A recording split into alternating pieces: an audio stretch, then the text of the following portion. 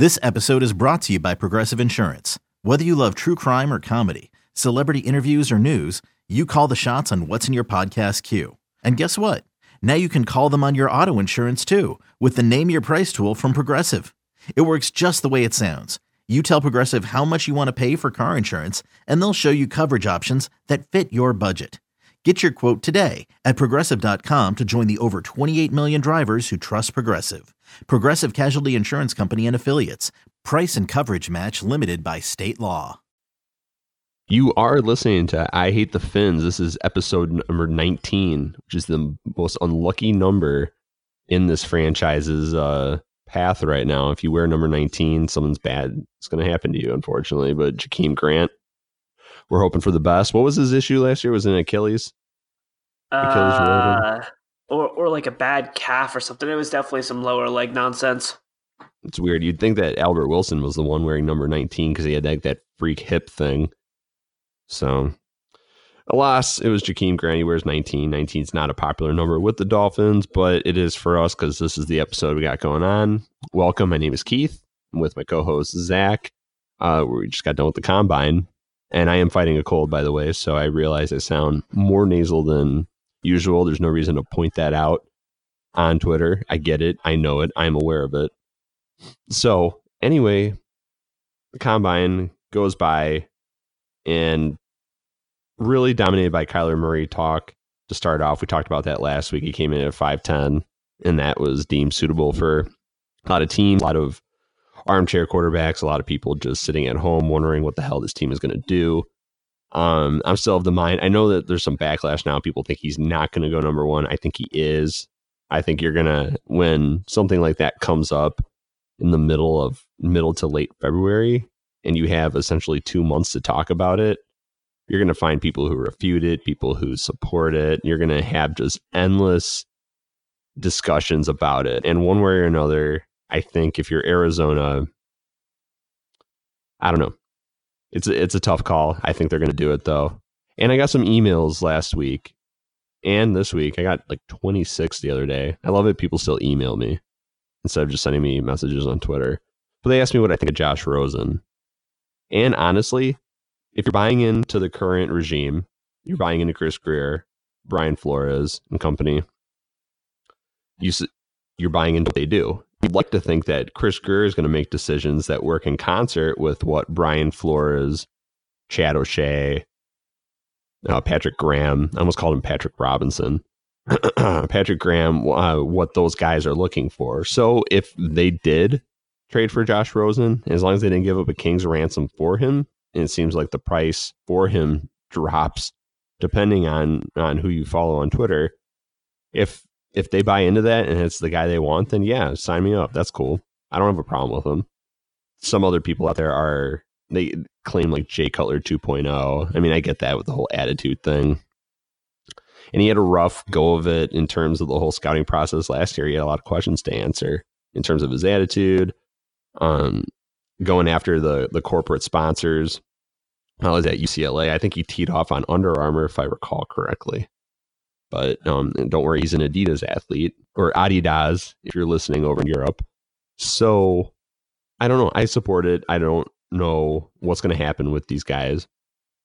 But it's, again, something we can talk about going forward. We'll see if a move is made. It'd be kind of weird for Arizona to go back on it now. I mean, you're almost to a point where you've put it out there that, yeah, he is your guy for now. So what kind of commitment is that long term, especially when you're talking about a guy who's in year 2 of what you assume would be a 5-year rookie deal with the option? So that's neither here nor there. Combine, big emphasis placed on the defensive linemen last week. They definitely showed up. Some insane measurements. Dexter Lawrence, what does he have, like a 7-foot wingspan or something? Something ridiculous. Yeah. Let me see if I can pull it specifically, but it was unbelievable because he's not as big as we thought, but he's still because he came in at what, 6'4"-ish, 340. Yeah. I mean, his arms were almost 35 inches. I think they were 34 3/4. So I mean, you can kind of do the math. See that kind of length from interior defensive linemen, so that is interesting. He had a lot to prove, I think. probably more so in interviews than actual, because I mean, we saw the we saw the on-field defensive talent that he brings to the table when he was at Clemson, but he misses both their playoff games due to that banned substance thing. So I mean, that's something that you go into interviews. I'm sure he was quizzed endlessly and probably ruthlessly about it. That could have been a big issue for them. They're missing their biggest defensive lineman, but they're also fortunate they had guys like Albert Huggins who are there ready to pick up the slack. So just out of the defensive lineman, it sounds like Chris Grier is definitely, if you believe what you read on Twitter, defensive line is a big box this team is looking to check, both in the draft and free agency, maybe. I don't know. Any standout guys for you? Maybe guys you were looking to see and they lived up to your expectations, guys you weren't expecting to see much from, and they maybe kind of bent your ear a little bit? Well, obviously off the defensive line there, I think the big one is Sweat. I mean, there was word on the street through guys like Daniel Jeremiah that said, he could run a sub 4.55. I'm like, it could get real crazy, and he could run like a sub 4.5. Then the dude goes out there and runs was it unofficial or official now 4.41? Like, I think it's official, right? Yeah, like that's insane. And the crazy thing is he played most of the time at 6'5", 6'6", 240-ish. But then he comes into the combine at 260, pretty much even. And the dude just books it. All his other numbers were really good too. But obviously the 40 times the impressive one. I think his broad jump was definitely above 120. It was probably closer to 125. But I mean, the other guy that tore it up was Brian Burns, and I think everybody was hoping and expecting to see that out of him too. He was real explosive. I think he is going to be the top guy in consideration for those pretty still pure 34 teams. I think he'll be really in play for the Packers at 12, which may surprise some people, but at the end of the day, he may have the best repertoire of pass rushing moves and counters after Bosa. So I think he could go as high as Detroit. And I mean, I think if teams aren't sold on he can actually carry weight, he may go into the 20s somewhere, but he's going to go a lot higher than people might expect. Just kind of going down the list of things I want to talk about. What'd you think of your guys, Zach Allen and Anthony Nelson? Zach Allen, he put up the numbers that you kind of expect from him. He's not a physical freak, physical tester, but he's a guy that'll just get the job done. And I'll sign off on those guys all the time. You may just be signing off on him in the second round. I like him. I would take him in the back end of the first. And then Anthony Nelson is kind of a similar guy to Zach Allen. He doesn't carry as much. I don't want to say carry as much weight because he's taller, so it doesn't make sense to weight comparison him. But he's not as heavy-handed, and he doesn't lock it down on the line and set the edge as well. But I mean, he ran I think like a 4.8 something, right, in the 40. Yeah, and I mean the crazier thing. Yeah, the crazier thing for him is that he had a sub 7 3-cone. I think he ran like a 6.95, which like you want tight ends to run 7 flat for good tight ends. Right. So a dude that's like 6'7", 271 pounds, he's a guy that has 35-inch arms. That's really good for a defensive lineman. So I think those are two guys that if you're looking for an edge player that might not be a burn the doors off the building edge rusher, but can do everything you want them to do. Second, third round are great spots for those two guys. With 3-cone time like that, is there any way Anthony Nelson doesn't end up with the New England Patriots? Because that's their thing, right?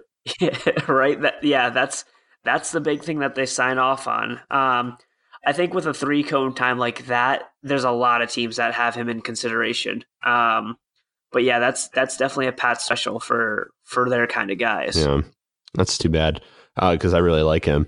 You messaged me the other morning talking about how the Ed Oliver dream is alive. Do you want to expand on that? Because we weren't able to really talk much about that because it was just a whirlwind weekend.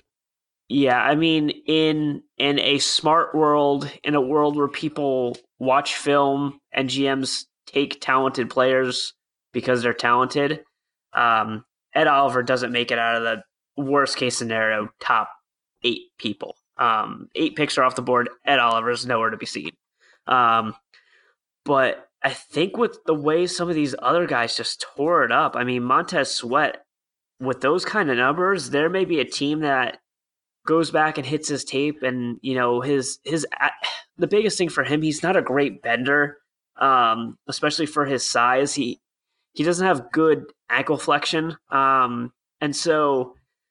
But I think with a 40 time like that and a broad jump and all the other things that he did, he's a guy that's moving on up. Like I said, there's a chance that Brian Burns goes up there. At the end of the day, Ed Oliver didn't have the most knock your socks off combine. I think people at the end of the day will give him the 6'2" kind of height benefit of the doubt. He came in at 287, which was good. And the thing is that I think people get confused with Ed Oliver too, is that because of his size, they want to make him Aaron Donald when, like, realistically, he's more Sue. Like, he's got unbelievable strength and strong hands and can shoot a gap when he needs to. But like, people just get size in their mind so much more set for prospects than what they do on tape. And I mean, his combine backs it up too, because his bench press, he had a 30+ bench press. I think he hit 32 reps. So at the end of the day, I would comp him more to a Sue than an Aaron Donald. But I think with the quarterback nonsense that could potentially happen and some of these guys' combines along with their tape, I think there's a chance that people may see him as not safe. And you could have a Laramie Tunsil situation again. Oh, no. That would be too bad. Yeah. So isn't that the main problem with the combine, though? Because it turns into, for a lot of these prospects, fireworks and loud noises and whatnot. But you brought it up that for some of these players, maybe Montez Sweat, what he did on the field on Sunday maybe doesn't jive with some of the tape. Whereas you're talking about Brian Burns did everything you expected him to based on his tape. So, and I find that people it's so easy. It's almost like a rock concert at this point with how the combine is coordinated and presented and everything. It is the off-season Super Bowl outside of the draft for the NFL. It's become such a big deal. I remember when it was just ho-hum. And the draft. Oh, by the way, the combine's going on. And you would just kind of turn it on like on Saturday morning or whatever, and see that kind of stuff going on. And now it's just like, I mean, cameras everywhere. I mean, there are no loose ends when it comes to that for the viewer. It used to be just for the teams and the scouts and whatnot. Now, I mean, you're outside of the interview process. You're privy to everything. So, the funny thing with Ed Oliver, it seems like if you're 6'1" and you're 280-ish and you play defensive line, you're going to get compared to Aaron Donald now. And I hate that because Aaron Donald, humans that big shouldn't be that fast. And his first step is just absolute lightning, which is why, like, people bring up the fact that, he's playing in a 3-4. Well, he's in a one gap 3-4. He's playing in Wade Phillips' 3-4. So he's still shooting a gap. He's not a 2-gap player in that system, and you wouldn't. No intelligent team would try to put that guy in a 2-gap scheme, as throwing him in as like a 2-gap defensive end or like a 5-tech. Why would you do that? Because I mean, you're taking away, you're depending more, or you're placing more of an emphasis on speed or strength and ability to read instead of letting him go downhill. So. I have a problem with that. It's such a weird comparison, and I feel like whenever you get a size mold, people are going to be like, and I saw that with Ed Oliver. Oh, they keep bringing out the name Aaron Donald. And I was like, why can't he just be Ed Oliver? Or you brought it up. He's closer to Ndamukong Suh than he is, especially in terms of diversity or scheme diversity. Because you think about Suh, he played in a 3-4. He was essentially the nose at Nebraska for a while there. And he almost beat Texas single-handedly in the Big 12 championship game. So playing that position, which, I mean, when you're dominating from the zero like that, you're not bad. Not bad at all. So I love Oliver's strength. I agree that I think his combine might pale in comparison to some others, and maybe that works to a team like Miami. It works to their advantage. So the sweat. You know who a good comp is for Ed Oliver? Now that I'm thinking about it, Geno Atkins. Yeah, that's fine. You want to draft Geno Atkins? Geno was. Yeah, Geno Atkins was a little bit heavier, but I mean, they were both those 6'1", kind of undersized guys, stronger than they are quick. But I mean, I don't know. Again, people get locked into those size comps, and I mean, we've watched it for Kyler Murray this whole time. So it is what it is. Combine makes people stupid. It does. They see numbers, and they I don't get excited. mean that in a patronizing or even condescending way, but it does, because I mean it's turned into window dressing for the casual fan, whereas it used to be for the hardcore fan. Because I mean, it presented you information, raw numbers. I mean, if you're interested, most people who are football fans have no idea what a 3-cone or a short shuttle is. But those are the two, in my opinion, outside of some height, weight measurements. When you're drafting offensive linemen, I don't think you could find the strength. The bench press is important too, obviously. But in terms of agility, I don't care about a 40-yard dash. I mean, people are killing some prospects because they ran it 5+. What, Greg Jones? What was he, like 5.33 or something? I can live with that. Think about Orlando Brown, and that's another example of his combine didn't back up his tape, but he's got tape. He's got plenty of tape. He was just an absolute behemoth playing for Oklahoma. And you saw he was just business as usual in the NFL for him. He just had a crummy combine, and people were like, well, I mean, this says so much about him. Not maybe not. All it did was allow Baltimore to get in and just say like, yeah, okay, cool, we'll take him. So speaking of crummy combines, a guy that had a bad combine, which gets me real all hot and bothered, is Dalton Risner. I love Dalton Risner. I hope teams don't like that, and I hope the Dolphins get him in the second round because we'd have some issues. What are some of your points here? I mean, everybody knows how I feel about Dalton Risner. If you've listened to what we do, I would sign off on Dalton Risner at 13. But he ran like a 5.3 40. He only had 23 on the bench press. His 3-cone drill was like 7.69. No. Not good numbers at all. But I will say, if you watch the on-field drills, he has the most beautiful skip step for pulling I have ever seen. He does it in such one fluid motion that there's times that I think he might be a dancer. I'm trying to remember. So I'm trying to remember that one threshold for, is it the 3-cone? Is it 7.75? Maybe. So I mean, he yeah. I mean, it's still it's not somewhere great. in And then the 20-yard range shuttle or short shuttle, I want to say is forget that one. 4.77 maybe, something like that. So I mean, yeah, I mean, he hits those in a passable fashion, and at no point did I ever think that Dalton Risner was going to come in and blow up the combine. But there's a certain level of numbers that you like to see. But at the end of the day, again, he's one of those prospects where I didn't care what his numbers were. There were numbers that would have been nice to see, but who cares? Right. So, I mean, again, it's something where you look at it and did it back up the tape? In some ways, yeah. In some ways, maybe not so much. It sounds like offensive line is on the docket for Miami early too, which, I mean, some of their fans are going to love that. I can already see my inbox just filling up with, I'm so tired of taking non-impact positions in the first round. I got that email when Mike Pouncey was drafted, when Jawan James was drafted, even when Laramie Tunsil was drafted. Go figure. So I don't understand. People look at it and say it's not impact. It allows your impact players to make an impact. And if you're drafting a quarterback this year, are you really comfortable with their interior protection? I am not. Not by a damn sight. So it's something to consider. Like, yeah, and I mean the other tackle spot's definitely not solidified either. If James doesn't come back, yeah, that's a big question mark. And I mean, like, as much as I like James too, he's not an all-world right tackle or anything. Definitely could be upgraded.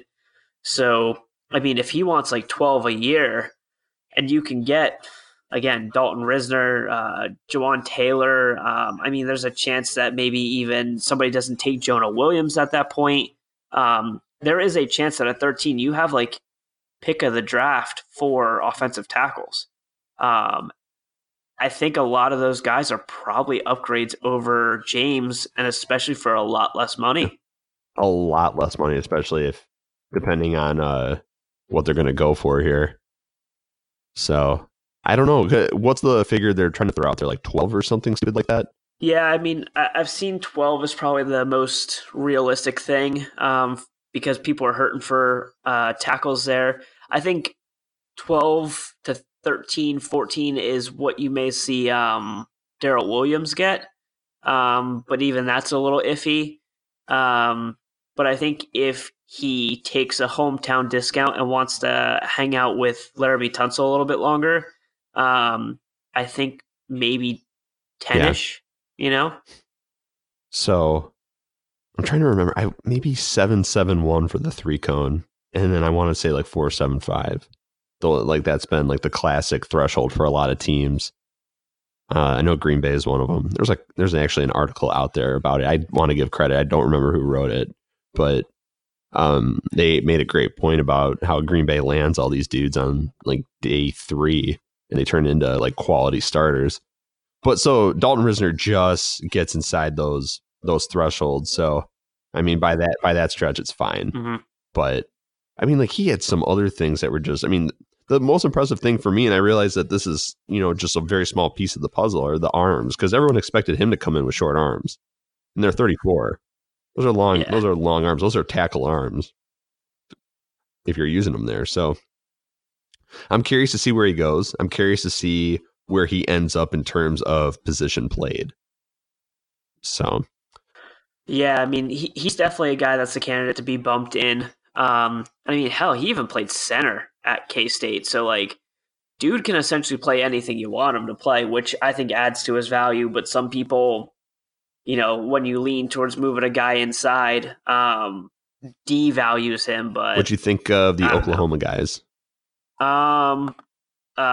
Ford was fine. I don't think he did anything to really necessarily improve his stock, but I don't think he hurt it either. And quite honestly, I didn't even know if Bobby Evans was there. That's funny. So actually, because we talked, Drew Samia did well, and so did Ben Powers. Not life-changingly well, but I think those two guys did better than Bobby Evans. I think Bobby Evans is coming into this draft class as the weirdest starting left tackle in like draft history. Very, very well. Him and Ivy both are very weird left tackles. Is an unusual case for sure. What'd you think about Jawan Taylor? His numbers were good. I think the biggest thing for him was his long arms. Stupid long arms.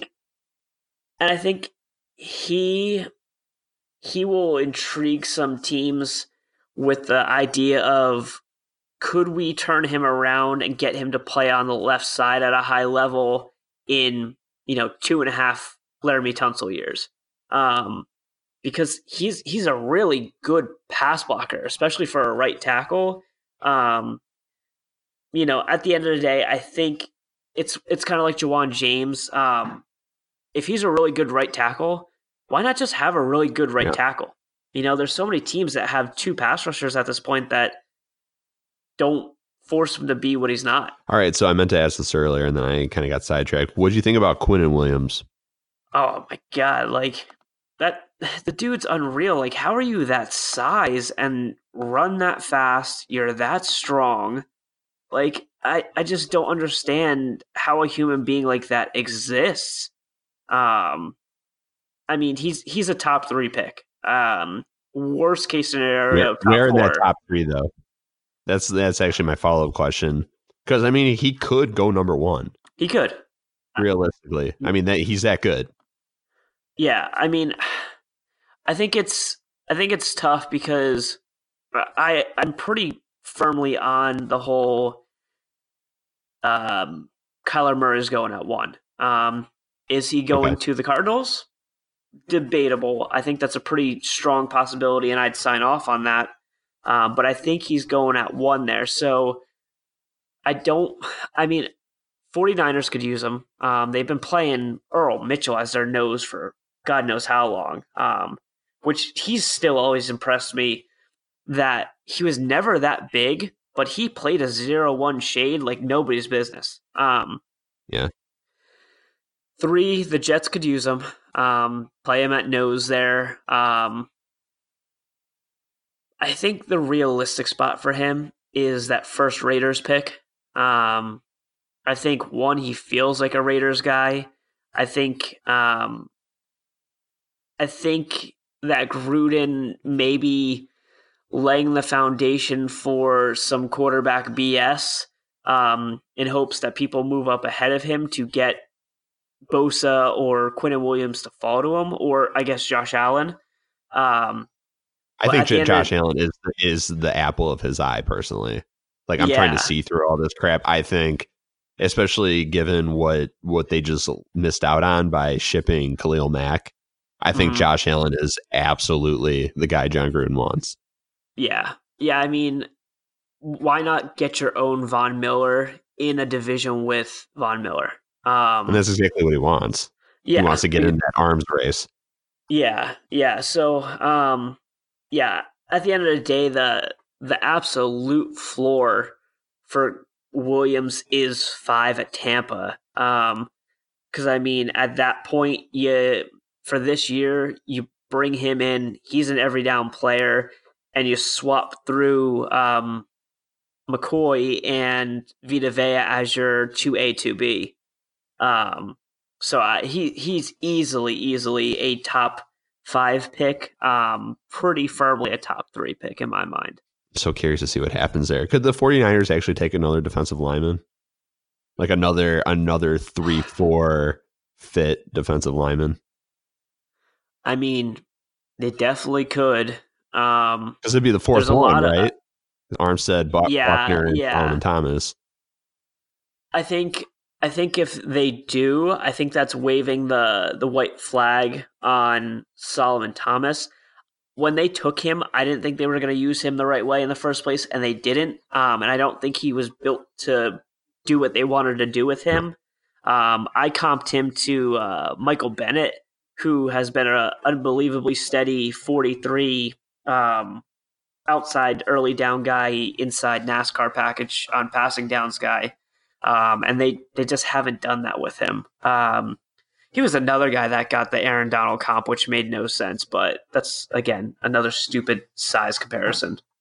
When I look at Solomon Thomas, I think about maybe one of the most unsexy defensive line picks ever. Just kind of like a lunch pail guy at Stanford. Yeah. Not a flash dude, but, strong, like good quickness, smart player. John Lynch has kind of got an ego on him, I think, with some of the things that he does. I thought it took some ego to do with what they did taking Reuben Foster. Because you have to think pretty highly of yourself given his history to think like, oh, we're going to bring him in and it's not a big deal. I can change him. I played for the Buccaneers with Tony Dungy and John Gruden. I can do anything. So I don't know. It's too bad that Thomas has been miscast there. The only guy who's really shown is Buckner. Yep. So yeah, Armstead struggled, but Armstead was a guy that was a pretty comfortable 5 technique coming out, but he didn't necessarily have the functional strength to be a real lockdown 5 technique. He was one of those weird Oregon tweeners that Dolphins fans know a little bit about. But yeah, other than Buckner, and Buckner just got bigger. That's the thing. Yeah, a lot bigger. Right, and I love it. It's almost like a newspaper headline that surprises no one. Like, Oregon defensive lineman lacks strength. This seems to be a thing with them. But if you want to talk about miscasting, and obviously Deion Jordan, I mean, it's been a topic beaten to death. But trying to turn him into a defensive end, I thought was a mistake. I thought they saw length. Yeah, they saw length. I thought he did his best work as a stand-up guy at Oregon. And like, honestly, sometimes he's a guy on certain downs could kick inside too. Like, I mean, they call that the NASCAR package, you know? I mean, like, he had speed. He had plenty of speed. He was an athletic guy. And unfortunately, they would have been better off playing him as Anthony Barr than playing him as a 4-3 hand in the dirt guy. That was the thing. I mean, like, he was super athletic in that regard. But I mean, I understand that it's tough to overcome the mental aspect. And I mean, like, yeah, obviously there's a lack of maturity there. He had some things on his record that were interesting coming in. And one of them, weren't they siphoning gas out of a car with a vacuum or something? And like, he caught on fire, I think, because there was like a spark or something. And I think he sustained some burns. I remember reading that story and I was like, it's going to be great if he can overcome that and be a great player. But I mean, that's messed up. So I don't know. Okay. Let's talk about the defensive backs. What'd you think? That's a big thing because I mean, this team is looking for number 2. I think for a team, well, assuming that they're just looking for a number 2, I think that this is not a bad draft class at all to be looking for a number 2 guy. The top 3 guys, I feel comfortable with Baker and Murphy. Do I think they're surefire number 1 lockdown guys? Debatable. I think they have that growth potential. But at the end of the day, I think this is a great class for a bunch of number 2 guys across the board, depending on where you want to spend in the draft. I keep coming back to this, but did anyone really think that Xavier Howard was going to become the guy he is? I remember people hated that pick. They hated that the Dolphins traded up for him. They weren't about it. And I mean, honestly, he comes from a conference where defense is an afterthought. But I mean, I will say that Baylor has done a decent job of producing some quality defensive backs. I mean, they do a better job than most, in my opinion. Like, if you're drafting guys out of Oklahoma, that feels risky to me. If you're bringing guys out of Texas A&M before they went to the SEC, it was the same thing. But it seems like Baylor has always kind of gotten a little bit of a handle on it. And it seems Texas this year has produced some guys like Chris Boyd. So... Yeah. I mean, going back to the Oklahoma comment, I remember I loved Zach Sanchez. I thought he would have been an awesome nickel. Yeah. But he's a dude that he got 0 shot. There's some of those guys that have like great college careers. I don't think he even got drafted. If he did, it was like 6th, 7th round. Went to the Panthers and just did not exist after that again. Yeah, it's tough. I mean, outside of a couple of examples, Big 12 is really hit or miss when it comes to. I mean, the defensive linemen tend to do well, especially if they're big name guys. Linebacker, but I mean, you look at Oklahoma's defense, and it is so undersized. You know, I mean, like some of the defensive linemen they've used are the size of linebackers. So, it's just it's hit or miss. It's something, but I mean, Xavier Howard has turned into, despite that you mentioned it when we were off air, that 4.58 40 time, which at one point would have been a death sentence for somebody looking to play on the perimeter defensively in the NFL. And suddenly it's not a big deal. And I mean, like he goes in and like he tracks most of the receivers that he plays with. He doesn't seem to have a problem. He doesn't seem to lack that speed. He's got that game speed, it seems. So, but he beats dudes. He actually beats dudes at the line of scrimmage. That's the biggest thing. If you win out the gate, then you don't need to worry about chasing guys down or running guys down with 4.4 speed. Yeah, I love him. He's turned into a technician. He's confident. He's smart. I mean, and these people who talk about, well, he could be a trade chip. I think he'd be insane to do that. So, who do you like? If you could get any of these guys as your number 2 corner, it's up to you. Who would you take and where would you try to get them? Because obviously it doesn't have to be the first round. Yeah. Well, again, I guess it's the conversation of, are you interested in spending a second round pick on a corner? Are you interested in spending a day 2 pick at all on a corner? I think there's some guys late 3, early 4 that might be in play. A guy that I really like is Justin Lane from Michigan State. He's long, little light, but I can live with that. And he's a guy where I think he gives you a lot of the same things Greedy Williams gives you, but the difference is he'll actually tackle. He doesn't run away from contact. So I think if you're looking for another long guy, he's a good pick. He had 33-inch arms, which is awesome. And most of the guys that are in my tier 3, along with him, Mullen from Clemson, I think Clemson's just iffy because their longer corners are really physical. They've always been, but they leave a little to be desired in technique. Yeah. So you'll see him get beat and stuff like that. Very grabby. Very grabby. And then I think 2 guys that are going to really intrigue some people that I might be a little lower on than teams actually are Lonnie Johnson, who had a really good Combine Senior Bowl, did a nice job at Kentucky this year, another long guy. And then Jojuan Williams from Vandy. He came in that like a true 6'3", like 208. Like he's a big dude, and he's a really physical dude.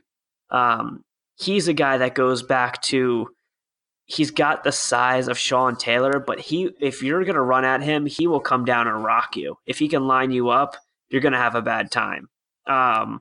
So I think those are guys that if you're thinking of investing in a corner that you could develop into a legitimate 2, I think those are the guys on your list. I think I'm not going to pronounce his name this late at night. The dude from Penn State, I think him and Rock Ya-Sin are going to be a little too rich for Miami's taste. I think there's a chance that they go pretty high in 2. And I think the guy from Penn State reminds me a lot of Prince Amukamara, which is never a bad thing because he had a weird cut out there in for the Giants. But then he kind of revitalized his career with Fangio. So at the end of the day, I think those guys are too expensive for the Dolphins. But, you never know. They could be in play. I'm trying to remember the Penn State. Are you talking about Oru Arie? Yeah, Amani. You just call him Amani. Yeah, whatever his name is. Amani-O. Yeah, I was just like sitting there like in my mind. I was like, I know who you're talking about. And I was just like, can I pronounce it? Oru Arie. So, yeah, the thing about Prince playing with Vic Fangio or under Vic Fangio is Vic Fangio needed a guy who could play up on the line of scrimmage because that's not Fuller's game, Kyle Fuller. I kept wanting to call him Kendall. I'm like, no, Kendall's in Kansas City. Kyle Fuller. Kyle Fuller is definitely a zone guy. Definitely wants to play off the line of scrimmage. Doesn't want to flip his hips and run with dudes. Like he wants to keep everything in front of him if he can. And if he can turn and run, you'll notice that. And Philadelphia went after him, and in my opinion, beat him up pretty good in that playoff game because they wanted to try to make him turn and run. That's not the strength in his game. He's a physical guy. He keeps things in front of him. He's a ball hawk when the ball's in front of him. So, which is why, and it takes away effectively a lot of the out routes on his side of the field. I mean, you're essentially removing those because you know that he's going to sit on them. But I mean, to Vic Fangio's credit, I mean, he was trying to roll the coverage because he knew that Prince's strength is Prince wants to bump and run. So, I mean, that's just how it worked out. Prince Amukamara was essentially out of the league. I thought like he was an afterthought, and then with Chicago, he had that. He was gone after. Yeah, he had that resurgence. It's you love seeing that. So yeah, Amanio Aruarie. What was his 40 time? Like 4.47 maybe? He ran like a 4.47. Yeah, he ran something like that. Yeah, I think Byron Murphy was like 4.55. I think I'm just going through here thinking about it. Which I mean, whatever. Number 2 corner speed. I'm not gonna sit there and kill it. Yeah. You know who's a dude that had like an unbelievable fall from grace through his college career as a defensive back? Amon Marshall from USC. Like there was a point like 2 years ago where people were talking about him like Greedy Williams. But he fell off the face of the map. I mean, USC has kind of done that as a whole. But you know, he at one point I remember like teams were talking about him as like this dude is going to be a high first round pick. Yep, pretty much. And yeah, they were, and I mean, kind of sounds like Taylor Mays, right? I mean, at one point, like Taylor Mays, if he comes out in 2009, that dude is absolutely a top 10 pick. He comes out in 2010, and he's a second rounder for San Francisco, I think. So funny stuff. Kind of not really funny for him. But all right, if there's anything else you want to bring up, so actually, we'll finish with this because we're kind of coming up on the time where we run a hook. At 13 right now, what position do you think is the most ideal target?